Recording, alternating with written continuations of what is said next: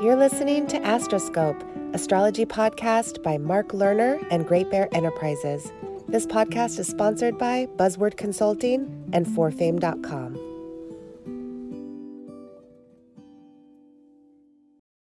Hello, everyone, and welcome to part 3 of the Astrological Secret of Star Wars. It is now the day after I did the first 2 parts. Yesterday was December 15 of 2019. Today is Monday, 2019. And as I'm doing this particular third podcast in this series, in Hollywood, stars have gathered for The Rise of Skywalker, the premiere in Hollywood. Later this week, as I said the last time, on Friday, December 20th, all around the United States, and I'm sure in other places around the world, either at the same time or fairly soon, millions of people will be going to see this 9th official Star Wars movie. Now, last time I read from 27 plus years ago in our pioneering astrological magazine, Welcome to Planet Earth, the Cancer, Leo, and Virgo issues.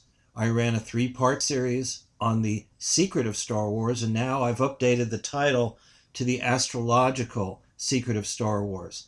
We also shared a lot in those 2 podcasts about the birth of flying saucers on June 24th of 1947, the Kenneth Arnold sighting of 9 disc-shaped objects near Mount Rainier, and the fact that Chiron, a planet or a small planet comet that was not discovered until November 1 of 1977, but in that chart back on June 24th of 1947, which I consider the birth of flying saucers, undiscovered Chiron was almost precisely rising in the sign of Scorpio.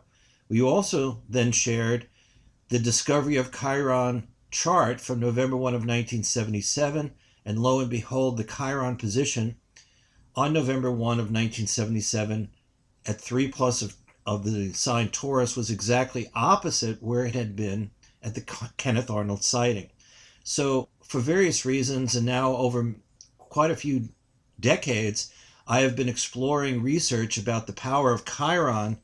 It's not only very significant in George Lucas's birth chart, but it was very significant at the birth of flying saucers. And when Chiron was actually sighted, November 1 of 1977, not only is the actual discovery of Chiron chart, which we put out in the last podcast and located on the Great Bear website in our Mark Lerner astrology astroscope zone of podcasts. So those charts are there for George Lucas and for the birth of flying saucers, as well as the discovery of Chiron. And I want to mention, before we get into the subject matter this time, 5 different areas where Chiron is very important for all of us to understand. Now, Chiron, and I shared about this last time, a fantastic book many years ago, Barbara Hand-Clow, Rainbow Bridge Between the Inner and Outer Planets, about Chiron. Zane Stein, who had written for Welcome to Planet Earth many times about the power of Chiron. He is published and is one of the great experts on Chiron. And I've done my own research thanks to so many other people in this particular field. So now, one of the most important things, because although I shared the secret of Star Wars back 27 and a half years ago, where I focused on 4 of the main characters in the original Star Wars series and focused on what's called the mystery of the cardinal cross of the signs Aries, Cancer, Libra, and Capricorn.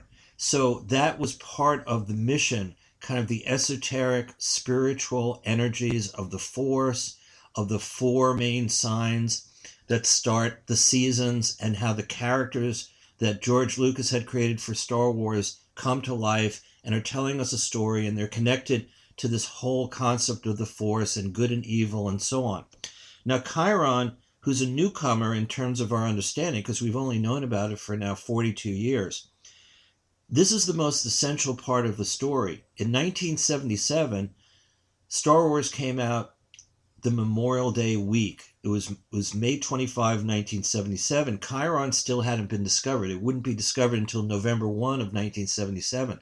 However, in the fall, as many of you may know who are older, Close Encounters of the Third Kind came out. And that was in a very important movie by Steven Spielberg. And I was a member of the Findhorn community in northern Scotland. Many of you have heard about Findhorn. I've shared a lot about it on Coast to Coast Radio and in Welcome to Planet Earth. And when I came back for a short period of time back to New York where I was living, and many of my friends and associates were either leaving Findhorn to do other projects around the United States, around the world, and they came through New York. And in Manhattan, there was an exclusive showing of Close Encounters. And so it turned out that this was really crucial. I brought so many different people and I watched the movie over and over again. Well, in the fall is when Chiron was discovered. So we go back to 1977. Star Wars comes out in the spring. Close Encounters comes out in the fall. And we have the discovery of Chiron. And it turns out that in the chart, even for Steven Spielberg, who's born December 18 of 1946, he's born with a conjunction of the moon and Chiron in early Scorpio, very close to where Chiron was going to be 6 months or so later when the birth of flying saucers occurred. So we know Steven Spielberg, close friend of George Lucas, and of course they worked together in so many ways on the various Raiders of the Lost Ark and the Indiana Jones movies. They're close friends. And when Star Wars, the first movie, came out, they were both in Hawaii waiting to see what was going to happen during the first several days when the original Star Wars movie came out. So it turns out that Steven Spielberg natally has a very powerful moon conjunct Chiron. So he's tuned into the Chiron message, which has so much to do with rainbow bridges, twilight zones, beyond the chronological world and what Zane Stein has referred to as chirological time. Chiron has so much to do with shamans and mentors and healing, physical healing, psychic healing, spiritual healing, people who are very much involved in alternative medicine and holistic healing and exploring everything about herbs, folk medicine, mandalas and affirmations and visualization, yoga, and the list goes on. UFOs, ETs, pyramid power, ley lines, ancient civilizations, keys that open doors to higher consciousness. Now, Chiron is on many levels is very active in all of our lives. Everybody has a natal Chiron. And when people turn 49 to 51 years old, we now know that everyone experiences a Chiron return. If you get to live to that particular point, there will be all kinds of issues relating to keys opening doors to higher consciousness, or shamans, or mentors, or your spiritual studies. Things that have to do with healing yourself and healing people around you, and studying things on a very vast level in terms of metaphysics, arcane kinds of things, and so on. So again, 1977 is a powerful Chiron year because that's when it was discovered. And these two extraordinary movies came out 42 years ago, one in the spring, Star Wars, and one in the fall, Close Encounters. And then that led to Steven Spielberg working a lot with George Lucas throughout their lives over the last 4 decades in so many levels. Now, the other thing, again, is that Chiron was exactly rising at the precise moment. And that time is not a guesswork. The chart for the birth of flying saucers occurred at 2:59 p.m. That's when Kenneth Arnold had marked down on that day, June 24th, 1947, that he saw what turned out to be the flying saucers, the disc-shaped objects. So that chart is very specific and very powerful. So Chiron was exactly rising, even though we hadn't discovered it yet. Then what happens is we turn the clock forward 30 years. We go from 1947 to 1977. And on November 1, Chiron is discovered by astronomer Charles Cowell in Pasadena at the Palomar Observatory. And we've got a fairly exact time of 10 o'clock in the morning there. And Chiron is then in Taurus, the opposite sign to where it was in 1947, making an exact, what we might call full moon illumination, or polarity, or complementary energy field. So again, the discovery of Chiron itself, November 1 of 1977, connected to the birth of flying saucers with the Kenneth Arnold sighting, seems to then validate Chiron of having these mysterious properties. Again, we know that it primarily orbits between Saturn and Uranus. It has a cycle of about 49 to 51 years.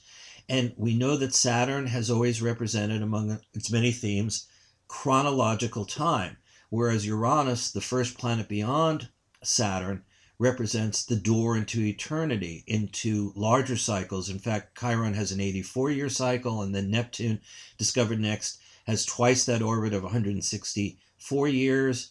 Then we also have Pluto, discovered in 1930, with a 247-year cycle. And then other planets that have been discovered now since, Eris, Sedna, and many others, with much longer cycles. So also in George Lucas's own chart, and I pointed this out the last time, and there will be a part 4 to this series. I want to talk more about George Lucas. I'll leave that for another time. But the fact that he's actually born when Mercury is stationary, it's actually retrograde at his birth, a little bit over the horizon in Taurus, making a trine or a flowing harmonious connection to his Chiron in Virgo. So he has a very powerful Chiron, as does Steven Spielberg. And then finally, we will see at the end of this particular part here, part 3, I'm going to share, I don't even want to say it at this point, I'll share about it later. It'll come near the end. It's another story, and it's not directly connected to George Lucas and the various films, but it is connected to something else that's very important. And again, Chiron plays a big role in that. So without further ado, what I'm going to share here are from the 1997 Aquarius Pisces magazine. We have the return of George Lucas and Star Wars, because of the fact that he put out at that particular point digitally remastered editions of the first 3 movies. And then 2 years after that, in our May, June, July 1999 issue, again another return of George Lucas and Star Wars, because of The Phantom Menace. Beginning at that point, the prequels starting to come in 1999, over a several-year time period. So I'm going to read from both of these because it has more information about the power of George Lucas, the power of different planets, not just Chiron, all kinds of astrological happenings. Every time that George Lucas comes out, or that Star Wars comes out into the public, and kind of rekindles this whole energy field of the mystical, the Force, spirituality. George Lucas himself studied psychology. He studied Joseph Campbell and various mythologies and the collective consciousness of Jung. And so these stories that we see, these Star Wars stories, are on so many other levels than the fantastic battles of the mechanical starships and the lasers and things like that. Okay, and robotics, of course. All right, so here we go. This is from page 7, Aquarius Pisces 1997 of a pioneering magazine, Welcome to Planet Earth, the return of George Lucas and Star Wars. Who would have dreamt that the long-awaited Jupiter-Uranus conjunction in early Aquarius, February 15 of 1997, would find one of its most dynamic expressions through a return of the Star Wars trilogies of movies, 14 to 20 years old.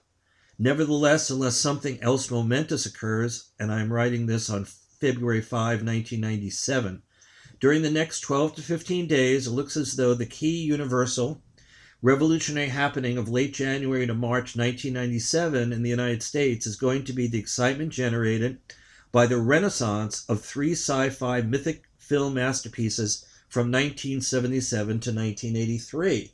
Why? Well, of course, as Jupiter and Uranus unite in the heavens at 6 degrees of Aquarius, there have been and are many planetary meditations going on, many global networking enterprises, movements to free the higher spirit of humanity, and so on.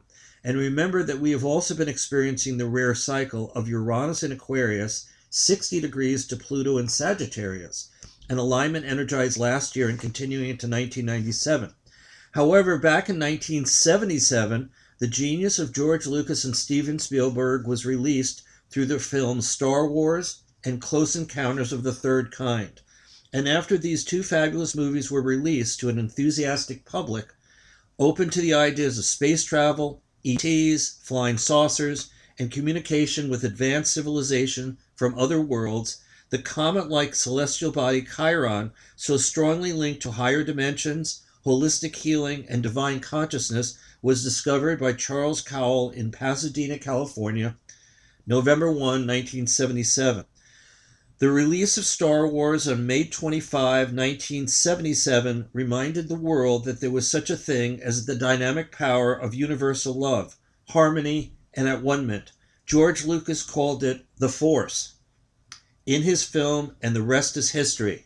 Now in 1997, during the new Aquarian dispensation, Jupiter-Uranus union in this sign, and dynamic Uranus-Pluto 60-degree pattern, what better vehicle to rekindle the spirit of universal love, harmony, and togetherness than the reappearance on the big screen in several thousand movie theaters of Star Wars, the movie, and the presence of the Force? Naturally, there are uncanny astrological cycles concerning George Lucas and the relaunch of the Star Wars saga.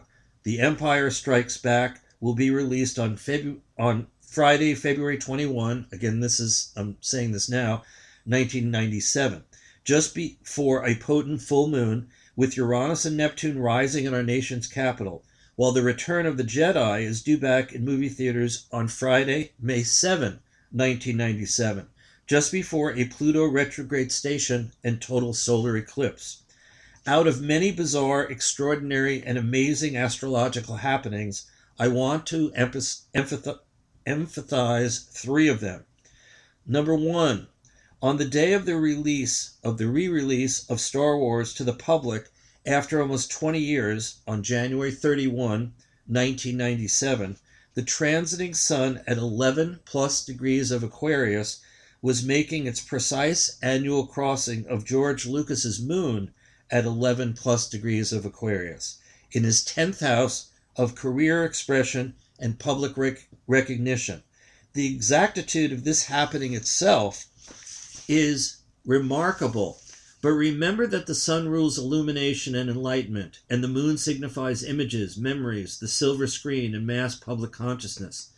While George Lucas and 20th Century Fox hoped for a positive weekend response totaling around $10 million, they were astounded when tens of thousands of filmgoers waited long hours to see Star Wars and brought into the studio coffers over $36 million, a weekend record for any January film release. The solar Aquarian transit to Lucas's moon is also made more significant when we note this quote from Peter Chernin, president of the News Corporation in charge of 20th Century Fox. Many people have already seen Star Wars on video, but people are saying that there's no duplication for seeing it in a movie theater. There's no substitute for that communal, and that's my emphasis at that point, that communal experience. Precisely. That word communal sums it all up. The reason flocks of young people and baby boomers went to see the latest Star Wars rendition on the big screen is the desire to capture that communal, universal, at-one-ing, Aquarian-like, New Age experience. And the fact that the Jupiter-Uranus conjunction was just about to occur iced the cake, cosmically speaking. Point 2, George Lucas's own secondary progress chart, where each day after birth equals a year of living. The great film director was experiencing a rare, once every 30 years progress full moon. Therefore, this time period, early 1997, is the climax, fulfillment, and apotheosis of George Lucas's life in the cinema. This secondary progress full moon for George Lucas occurred in early January 1997 at 14 degrees of Cancer and Capricorn. His progress sun at 14 degrees of Cancer and progress moon at 14 degrees of Capricorn.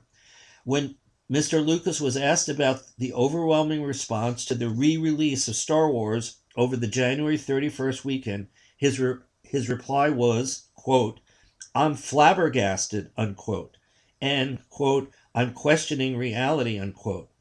P.S. The progressed full moon for George Lucas is also conjunct the USA sun placement and the zodiacal position of the brightest star in the heavens, Sirius. Now, point 3. But perhaps the most unique astrological fact in this whole strange situation is the following. When George Lucas was born on May 14, 1944, his natal Jupiter-Uranus midpoint, the point in the zodiac where his Jupiterian and Uranian energies merge and mix, was 13 degrees and 15 minutes of the sign Cancer. Thus, while all this film hoopla over the 3 Star Wars movies continues in early 1997, and a Jupiter-Uranus conjunction in Aquarius lights up the skies, the first Jupiter-Uranus union in Aquarius since 1914, by the way, we realize that a magician-like film director who has captured the imagination of millions of computer-savvy young people in America and worldwide for over 2 decades has his natal and permanent Jupiter-Uranus midpoint energy field precisely on top of the USA Sun degree, 13 degrees and 18 minutes of Cancer from July 4th of 1776, which is the Declaration of Independence, birthday of America. Do you see the elegant beauty and astounding simplicity of this equation at this time? Again, continuing this read from early 1997. Once again, here are the facts. The USA Sun from July 4th, 1776 is located at 13 plus degrees of the sign Cancer. We, humanity and spaceship Earth, are experiencing a rare Jupiter-Uranus union in Aquarius in early 1997, and everyone is wondering how it will manifest. Out of the blue, the Star Wars trilogy is re-released to the public, and it swamps the competition, reigniting a public fascination with space travel, communication with other worlds, the Force of universal love, harmony, and right use of willpower and intuition, and profound mythic archetypes associated to good and evil, right and wrong, faith and fear. Lo and behold, the creator of the Star Wars trilogy is born with his Jupiter-Uranus midpoint precisely on America's sun, our life force, heart center, core power station. Thus, George Lucas becomes the Jupiter-Uranus agent provocateur par excellence, influencing America in early 1997 during the Jupiter-Uranus conjunction in Aquarius, his own moon sign in the house of public recognition, honor, and prestige.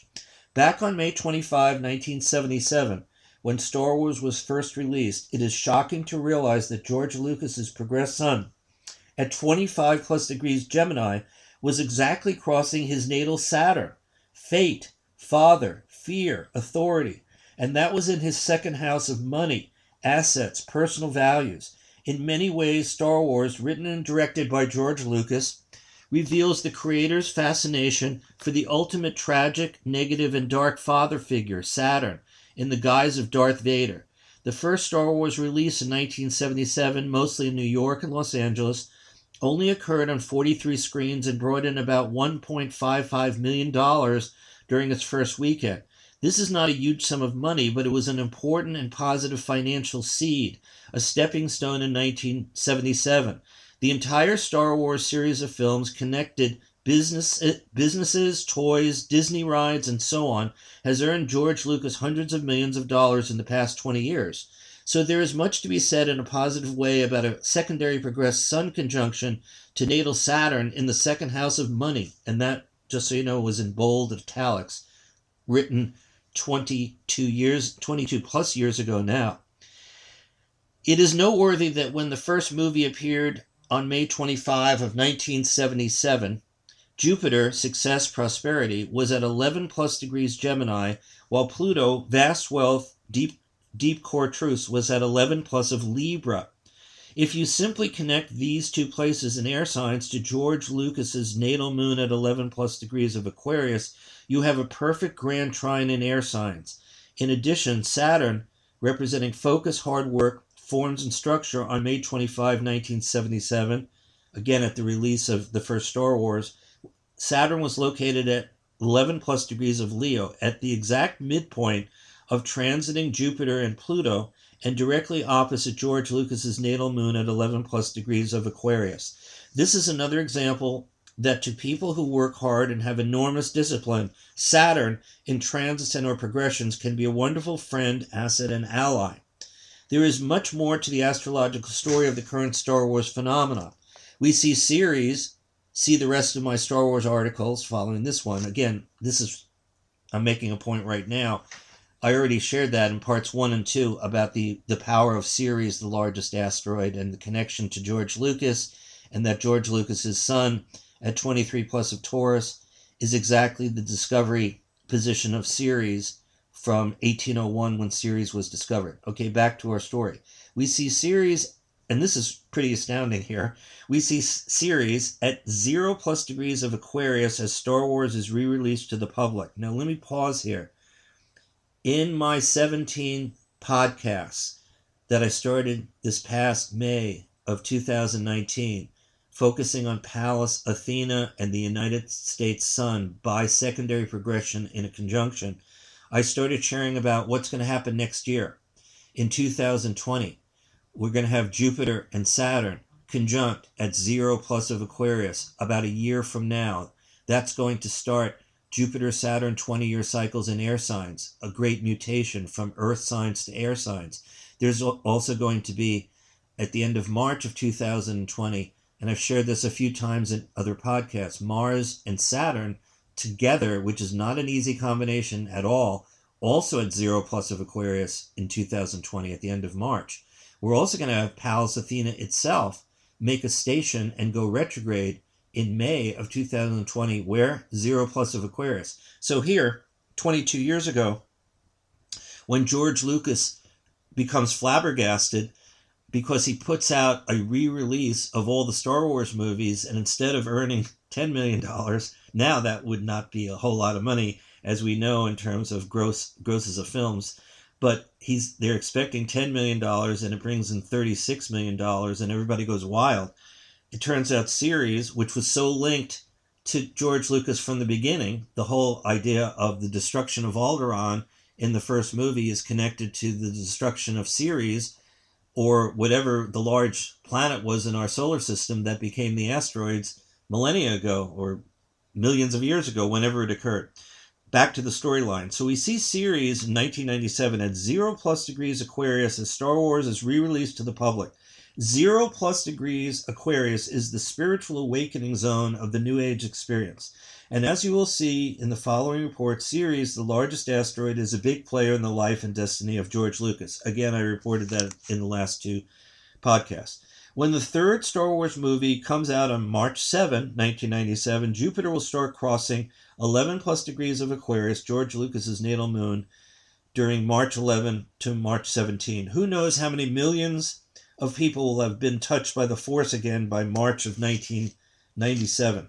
And how will this re-energizing of communal love and spiritual understanding in America and around the world influence the evolution of humanity as Jupiter and Uranus merge their cosmic energies in the New Age sign of Aquarius?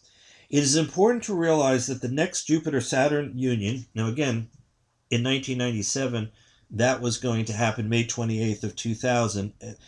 So that's my writing at this point, 22 years ago. It is important to realize that the next Jupiter-Saturn union, May 28, 2000, at 22+ of Taurus, starting a dynamic 20-year cycle in religion, finances, government, and social change, will occur within 1 degree of George Lucas's natal sun at 23+ degrees of Taurus, and he is preparing his 3 prequel movies concerning Star Wars for a launch in 1999. Very clearly, from the astrological angle, George Lucas and his universal Aquarian vision will be a force to be reckoned with as we turn into the next millennium and the beginning of a new 1,000-year epoch.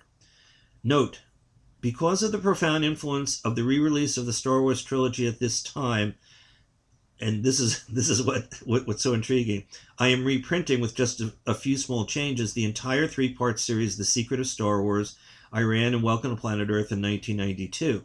So I won't continue with all of that because I've already shared that in the previous 2 parts.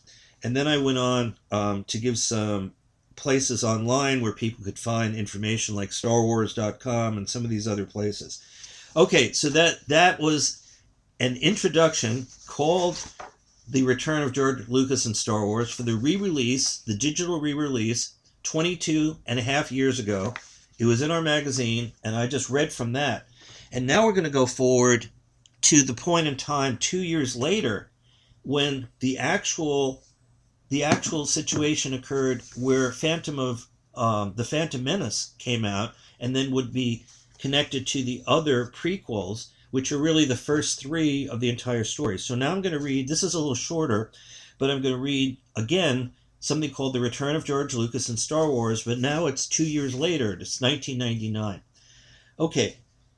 Remember Leonardo DiCaprio on the Titanic in the movie of the same name shouting, "I'm the king of the world"? Well, move over, Leonardo. There's a new top authority in the cinematic realm. He's pretty much been lord and master of the massive Star Wars kingdom for over 2 decades, and now George Lucas is about to be crowned king of the movie world in 1999. Many people are wondering if the new Star Wars prequel, The Phantom Menace, opening May 19th of 1999, will outgross money-wise Titanic. It is likely to do so, at least when all the proceeds are counted globally and via video cassettes. Let me make a point here. Did you hear that, video cassettes? Remember those? Okay, this is from 20 plus years ago. Back to the story. In the previous stories in the series, I've discussed the extraordinary spiritual astrological connections to George Lucas, his characters, the actors in the Star Wars movies, the power and inner meaning of the Force, and George Lucas's incredible link to the discovery of Ceres, the large asteroid, and the previous destruction of a planet in the asteroid belt of our solar system perhaps millions of years ago. Now we note the following. The new movie is being released during the week that Uranus is stopping in Aquarius, and I put that in bold at that point. Uranus rules the media, widespread publicity, universal themes, futuristic explorations, aviation and space travel, advanced and revolutionary discoveries, and the high-tech wizardry so perfectly expressed by Lucas's firm Industrial Light and Magic. Lucas himself is born at a Uranus return for America at 8 degrees of Gemini. His natal moon is in Aquarius in the 10th house of career, profession, and achievement. He has just experienced his second progressed lunar return in last fall in Aquarius, and his progressed moon is at 19 degrees of Aquarius, just 2 degrees from the current transiting placement of Uranus. His progressed Mercury, representing communication, information, knowledge, is at 24 plus degrees of Cancer, is exactly conjunct the United States Mercury from July 4th of 1776. Now this is all happening, as another point of reference, in 1999, in May, when the Phantom Menace comes out as the first of the prequels that will then come out, another one 3 years later and another one 3 years later, so that by that point, which if my math is correct, by 2005, with the 3 prequels out, there would have been movies 1 through 6 of the Star Wars, because the first movie, the Star Wars, was number 4, then The Empire Strikes Back was 5, and then The Return of the Jedi was number 6. Okay, back to the story. Already here. So, his progressed son, this is again in 1999 spring, his progressed sun at 16 plus degrees of Cancer is finally closing in on conjunction with his natal Ceres at 17 degrees of Cancer, an aspect which becomes exact early next year, perhaps when the next Star Wars film is being created. Again, Lucas has a remarkable rapport with the asteroid Ceres, which I have explained fully in the previous articles. On the day of the release of The Phantom Menace, which May 19th, 1999, apparently was the opening date. On the day of the release of The Phantom Menace, the transiting moon, the public, in late Cancer is exactly crossing George Lucas's natal north node, which is a destiny point, very significant one in any person's chart. By the next day, May 20th, the transiting moon conjuncts his natal Jupiter, success, prosperity, good fortune, acclaim. Either Lucas knows astrology or someone is giving him good astrological advice. When will George Lucas be proclaimed king of the movie world? August, September 1999 for sure. And I have to turn the page here. Bear with me. At the total solar eclipse of August 11, 1999, the sun and moon united 18 plus degrees of Leo. That is the precise placement of Jupiter when George Lucas was born. Again, let me make a point here. Back in 1999, even in Nostradamus from the 1500s, his quatrains, there was a tremendously powerful total solar eclipse on August 11th of 1999. And for many centuries, people were alarmed, could this be the end of the world? Because Nostradamus had indicated this was going to happen right before the year 2000.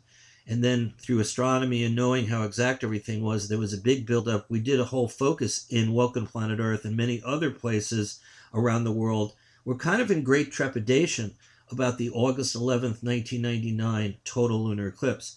Again, back to the story. The sun and moon united in the summer of 1999. Again, this is only a few months after The Phantom Menace came out and had broken all kinds of records around the world. So that 18 plus degrees of Leo, where the sun and moon met, that is the precise placement of Jupiter when George Lucas was born. And then on September 10 of 1999, Venus turns direct after 6 weeks of retrograde motion. Its exact zodiacal position, again, 18 plus degrees of Leo, right on George Lucas's natal Jupiter, the mythological king of the gods.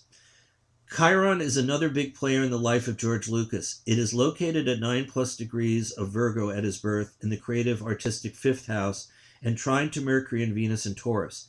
It was also close to a station when he was born. Chiron in Virgo in the 5th house perfectly expresses the vision, expertise, and wisdom of George Lucas as translated into his remarkable Star Wars films and his production studios at Industrial Light and Magic.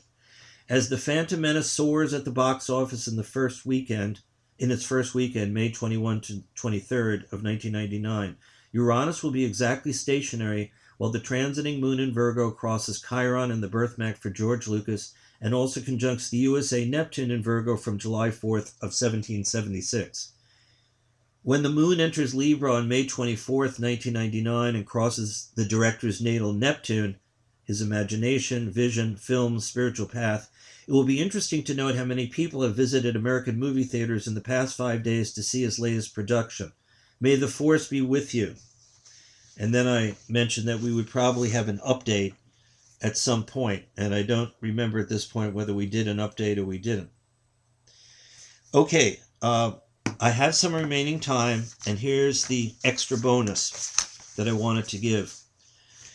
And it's very significant, and it's a short story, but it's about, it was a cover story for our September, October, November 1997 edition with a giant flying saucer over the White House with the title UFOs, Colonel Corso Rewrites History, 1947 to 1997.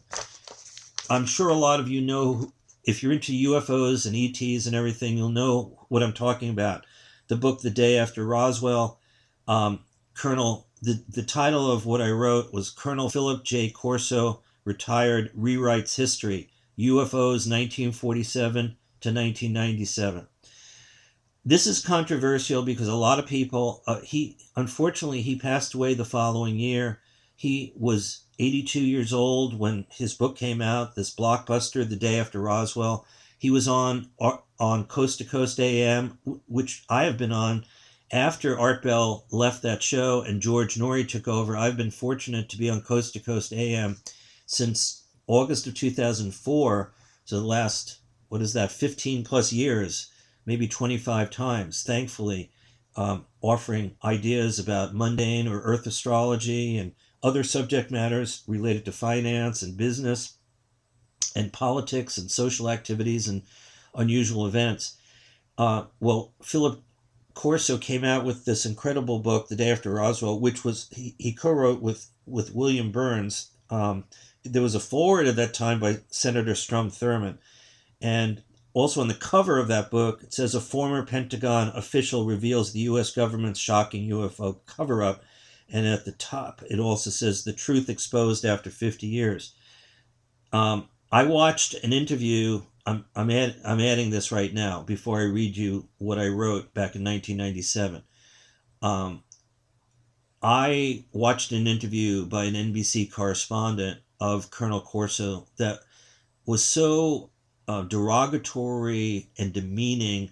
It made me very upset. And the other thing I want to share about this is when I wrote this story, we only knew that Philip Corso was born in 1915. We didn't have the exact date. And my dad was born in 1915. And so I was able to go back into the ephemeris and realize that a lot of the energies, my father was also in World War II, and the storyline of Philip Corso, who worked with Eisenhower and fought against the Nazis, it evoked not just my father's being born the same year. Again, my dad was born in April of 1915, and I didn't know when I wrote the story when Philip Corso was born. Later, we found out he was only born like 6 weeks after my dad, May 22nd of 1915.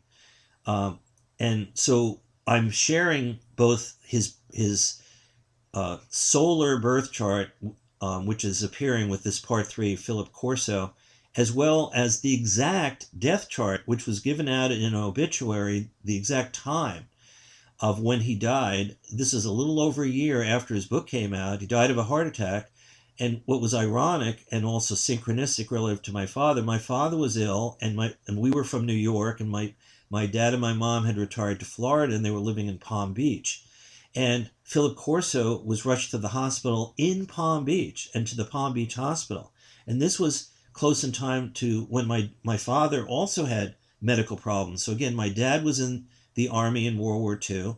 He was born in April of 1915. Then Colonel Corso comes out with this book. He had been in the Army. He was born in 1915. And then when he dies, and this is so shocking, he dies in July.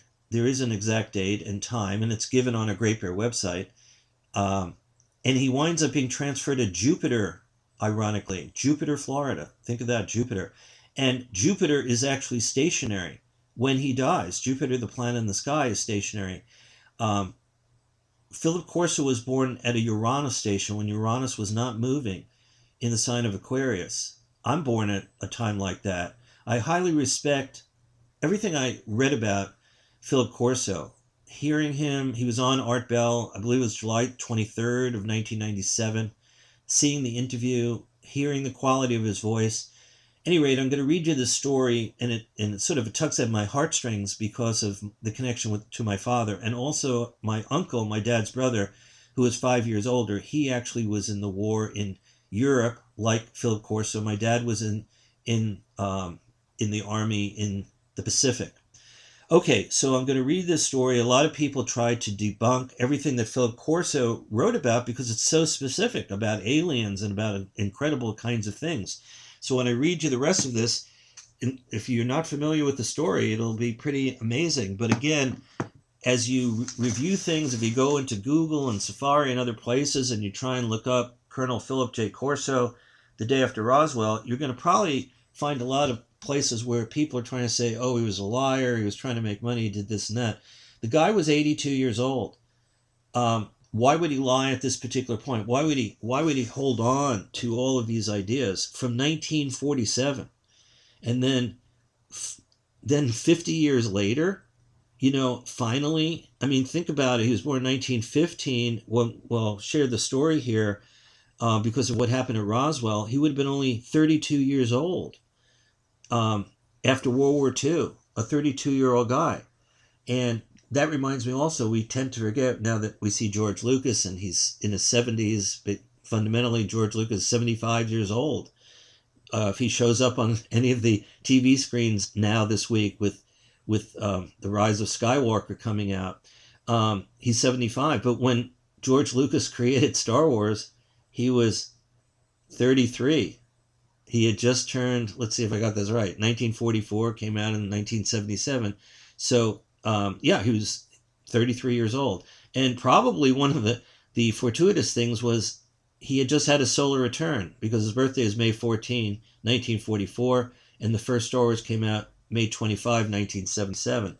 And people are often a lot more vitalized and energized right after a solar return. Right after one's birthday, people are more energized just in general than right before your birthday. Just keep that in mind when you're studying solar returns and things like that.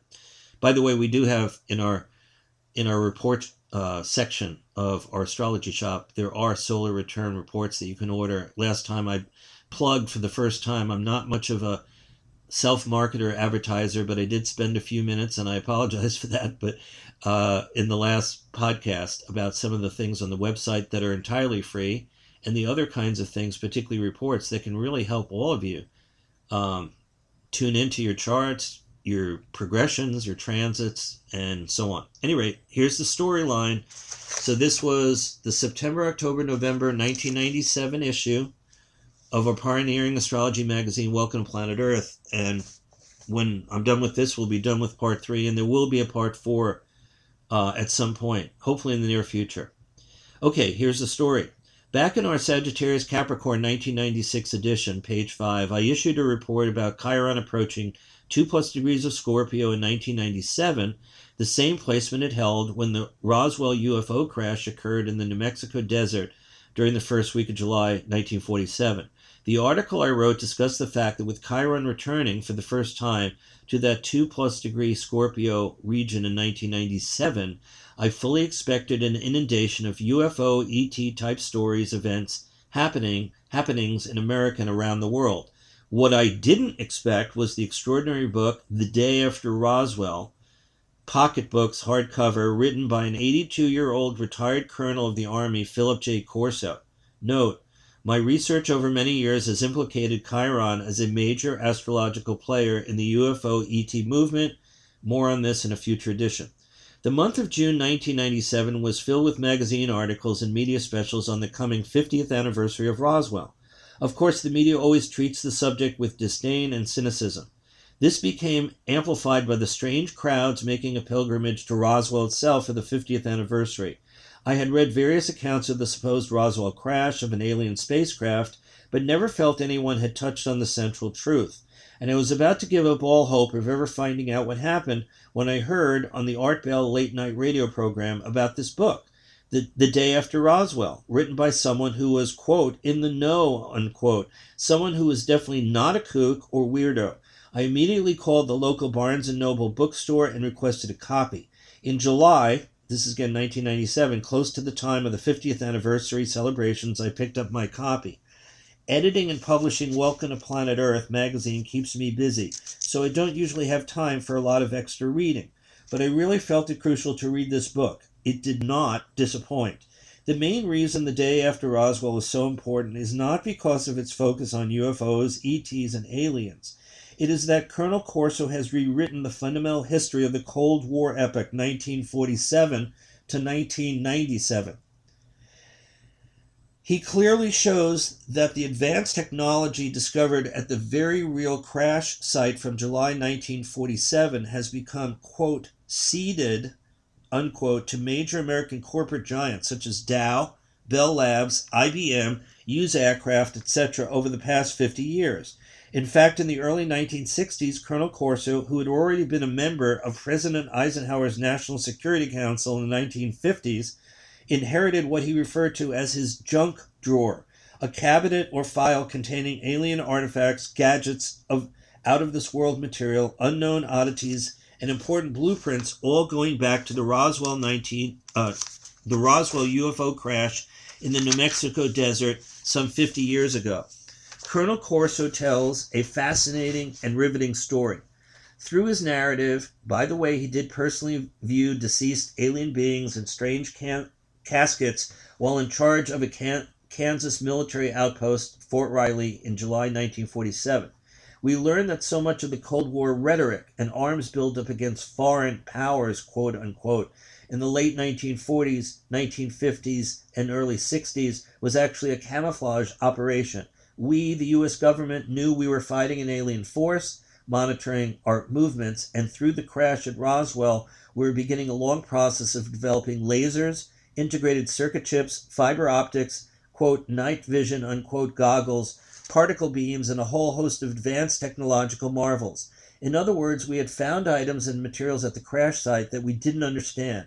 Now it would be up to the greatest minds and companies within America to figure out how these high-tech components could advance our civilization, keep us a few steps beyond the Russians and Chinese, and prepare us for a potential battle with alien beings not necessarily all that friendly. Colonel Corso, this is important, I'm just adding this now. Colonel Corso has no reason to lie and put out a book of fiction and hearsay. The book contains a foreword by none other than Mr. Right Wing himself, Senator Strom Thurmond. The colonel, as well, was a political conservative and dedicated American military man his entire life. We do not yet know his birth date, which I mentioned. We do know now, May 22nd, 1915. We do not yet know his birth date, but since he himself reported his age as 82 on the Art Bell radio show, we know he must have been born in the second half of 1914 or the first half of 1915. That tells us something right off the bat. In late 1914 to early 1915, when the Colonel was born, Uranus was an early Aquarius. Thus, he is now experiencing his Uranus return. This always occurs when a person reaches 83 plus years of age. Aquarius is the sign of advanced air technology. Uranus is the planet of shocks, revelations, topsy-turvy conditions, startling insights. One of the most remarkable parts of the book, page 66 for me, was when Colonel Corso referred to Army contacts with the famous scientists Werner von Braun and Willy Ley, V-2 rocket designers from Germany who came to the United States after World War II. And now this is important. I got to turn the page here. Sorry. When I saw the name Willy Ley, which is spelled L-E-Y, a flood tide of early childhood memories rushed into the forefront of my consciousness. As a kid, my favorite books were about rockets, spaceships, and travel in the solar system and beyond, all written by Willy Ley. I had never seen his name in print or heard about him, one way or another, for the last 40 years. Now his name pops up in a book about an alien spaceship that crash-landed in New Mexico in July 1947, a crash that has resulted in the complete high-tech transformation of the American and to a great extent world society. Beyond Colonel Corso's Uranus return, we see that Chiron, now in early Scorpio, is closely trining, which is a favorable, harmonious alignment, his natal Pluto at the beginning of Cancer. Chiron refers to the rainbow bridge of higher consciousness and the ageless wisdom teachings. Scorpio connects to the mysteries of life. Pluto is the ruler of the underworlds, unseen dimensions, and invisible realms. In mythology, Pluto Hades wore a helmet that made him invisible. So it is not surprising that this would be the year, Chiron exactly trining his Pluto, that the Colonel would blow the lid off the most extreme governmental cover-up of all. The third outer planet, Neptune, also gets into the act at this stage of Colonel Corso's life. Neptune has an orbit around the Sun of 164 years. Half of that cycle is 82 years. When the Colonel was born, Neptune was between 27 plus Cancer and 0 plus of Leo. We now know, I'm looking at his chart now, that it was at 28 plus of Cancer on May 22nd, 1915. So, thus, Neptune is now, in 1997, when I was writing this, is opposing that placement, thus in a full moon type relationship. In other words, Neptune in the sky was exactly opposite his Neptune when he comes out with this revelatory book the day after Roswell, that the full moon type illuminating polarity or opposition of Neptune to its own position. And this is true for anybody, okay? If you reach 82, if you reach that age, every person, no matter where Neptune was at your birth, Neptune will go opposite its own position. It's a powerful alignment, and it's not always very easy health-wise and in other ways. But if people are tuned in on higher levels, it can be very spiritually illuminating. Back to the story. This Neptune opposition Neptune can signify waves of confusing publicity, trying to undermine his views and knowledge, or an apotheosis of celebrity on the national and global stage.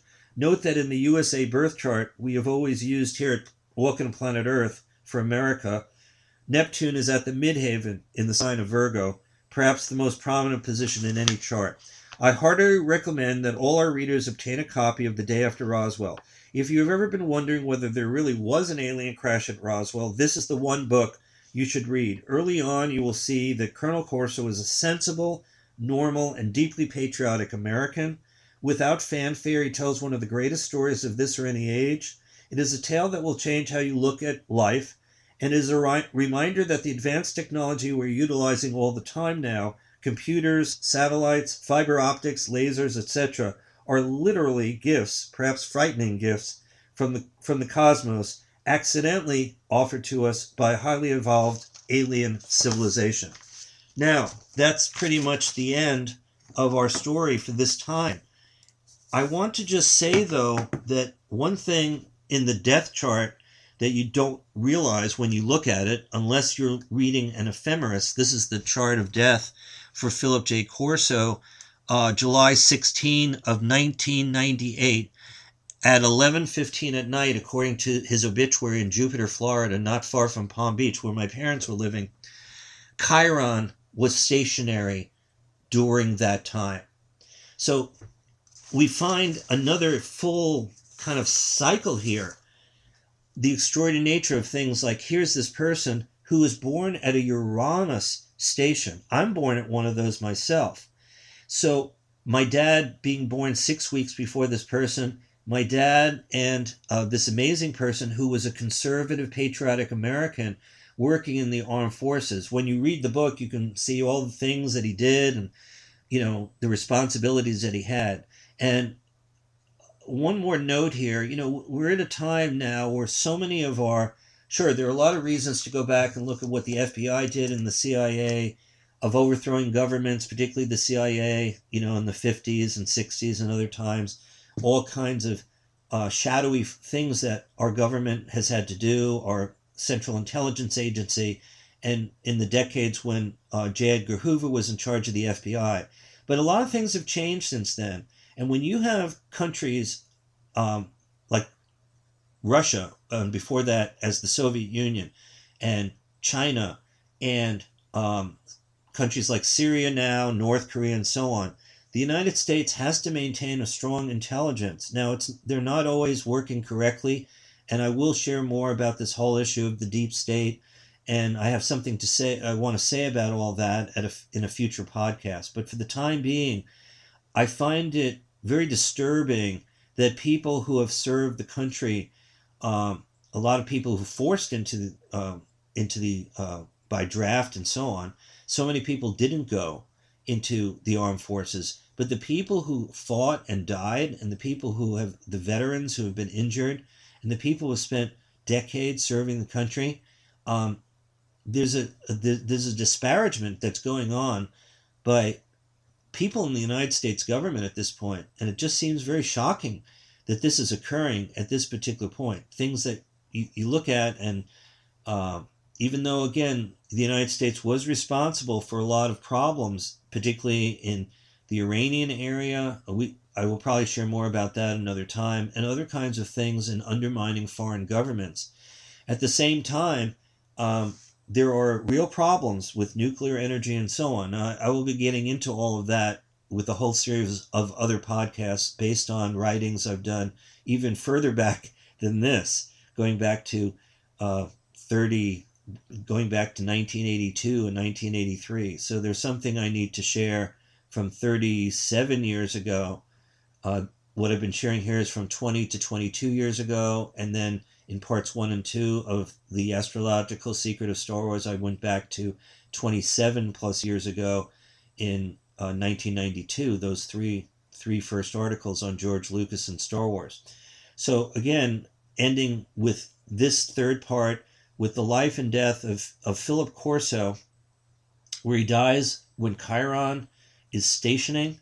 He dies in Jupiter, Florida, ironically with that planetary name of that city in Florida, when Jupiter itself was not moving or stationary in the sky, which seems another unusual synchronicity. And in fact, Jupiter was rising at the time of his passing. One other thing, because it may sound like a morbid subject, but the whole subject of studying the death charts of major figures around the world, if one knows when different people have passed away, that chart of death, when we look at it in a different way, can tell the story of a person's life. So when we're born, that chart is kind of, this is what we hope to accomplish. It's a roadmap, spiritually and mentally and emotionally and physically, of what we hope to accomplish, kind of like a blueprint, a genetic code of how we can accomplish our life purpose. And when we die, we're making another statement to the universe of, this is what I did with all the energies I was given at my birth. And so we do have an exact birth chart for the passing of Philip J. Corso, and it is quite powerful. So I've just given you a few components. There's a lot more that you can study and you might extract from both his death chart and at least the sunrise type chart for May 22nd of 1915. Apparently he was born, I thought this was a mistake, in California, which is one of there's actually a couple of towns named California in the state of Pennsylvania. And I don't know if I have the right county, but he's born in California, Pennsylvania, in one of those three towns in the large state of Pennsylvania on May 22nd, 1915. And I don't know the time, but at least we have now a solar birth chart and his passing. He's very significant to all of this. And I also think one other final point, hidden within all the Star Wars movies, and now, of course, we have the 9th movie coming out this week, so it's going to be another extraordinary end of, winter solstice. By the way, in 2 days, it's the birthday of Steven Spielberg, who was born December 18 of 1946. And there's some references years ago that put his birth in 1947, and that's wrong. He's born in December 18 of 1946, which is about 2.5 years after his friend George Lucas in May of 1944. So Steven Spielberg is about to have his birthday and turn 73, and George Lucas is 2 years older, now 75. So those two guys are getting up there in the years. Okay, so we will have a part 4. There's something I hadn't studied ever before about George Lucas, and even though his Lucasfilm was sold to Disney in 2012, and there are some problems or challenges between his vision and where Disney has taken off in the last 3 movies, we have the greatness of George Lucas through his vision to have created all of this in the beginning. And even though Disney is now doing it, and I'm sure, for the crowd that is watching Disney, it's going to be very entertaining. It may not be what George Lucas had wanted for these 3 particular episodes, but with some younger people and other actors and actresses, it's an extraordinary story, and I'm sure the Force will be with everybody this coming Friday, Saturday, Sunday, when it's released, and for many weeks and months into the future. Okay, so may the Force be with all of you. Lots of love and blessings to everybody. These 3 parts are quite a story, and eventually there'll be part 4. Thank you very much for listening, and bye for now.